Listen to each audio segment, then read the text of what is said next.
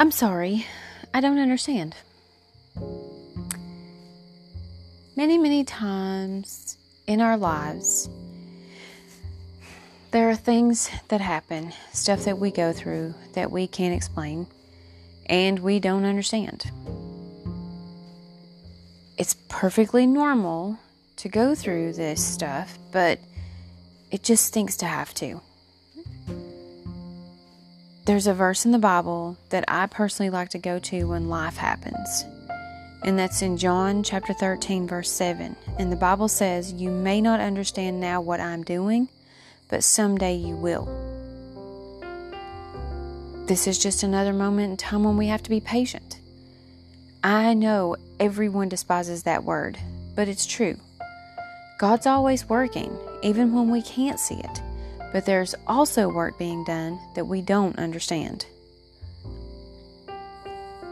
I ask myself a lot, and I'm sure you guys do too, why is He taking me through deep waters? But I think it's because He knows your enemies can't swim. I mean, how frustrating is it to deal with all the garbage that life throws at us and not be able to comprehend why? It's upsetting, it's nerve-wracking, it's stressful. There just seems to be no rhyme or reason for any of it. But our faith has to be strong in these situations, especially in these situations, because even though we can't see it, there is a reason.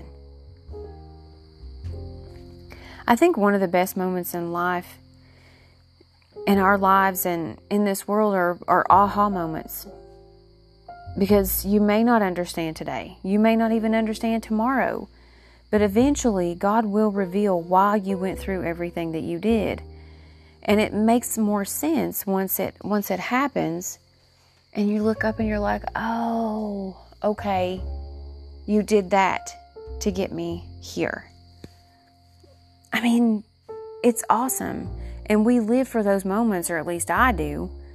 But I mean, every day we think there's things that go on that we don't understand. Think about all of the things that we don't understand in just one day. Why do people drive the way they do?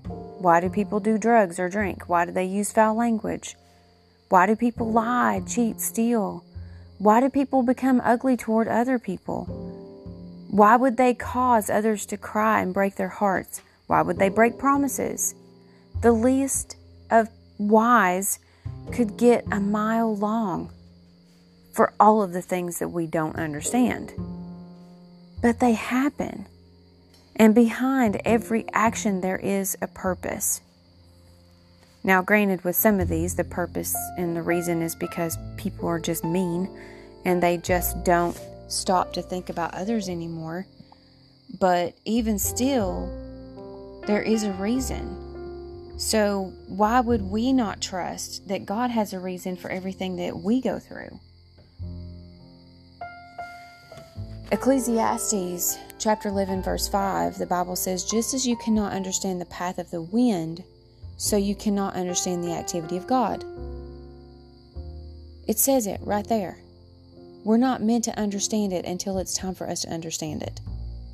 But we still try hard every day to figure it out. Walking around all stressed out because we can't for the life of us figure out how our paths became so crooked. But in Proverbs 3, verses 5 and 6, the Bible says, "Trust in the Lord with all of your heart and don't lean on your own understanding. In all of your ways acknowledge Him and He will make your paths straight." So when we go through things and we kind of get off course or our path goes crooked, again, there's a reason behind it. We don't understand it right now, but if we lean on Him and not try to figure it out on our own and not try to lean on our own understanding, and we give it to God and trust in Him, He will make the path straight again. We try on a daily basis to try to figure it all out and to find the intention behind it all. I mean, we've been good, haven't we? We've been living our lives the best way we know how and trying our best to be obedient. So why in the world would God bring me through this mess? God's a miracle worker and He's a promise keeper. So if you are going through troubled waters, He's putting you in a position to be blessed beyond measure, and most definitely blessed beyond what you deserve. Our trials make us who we are. All of these things have to intersect, and God is always working to build us up, not tear us down. Life will tear us down, but God will see to it that we're built up from these messes. So we need to trust. We need to be patient. And most of all, we need to have faith that we're right where we need to be at that precise moment. Trust and wait for what is still unseen. The Bible says that in Romans chapter 8, verse 24. Wait for what is still unseen.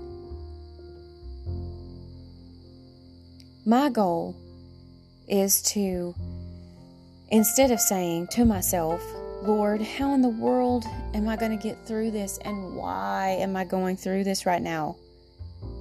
My goal is to look up,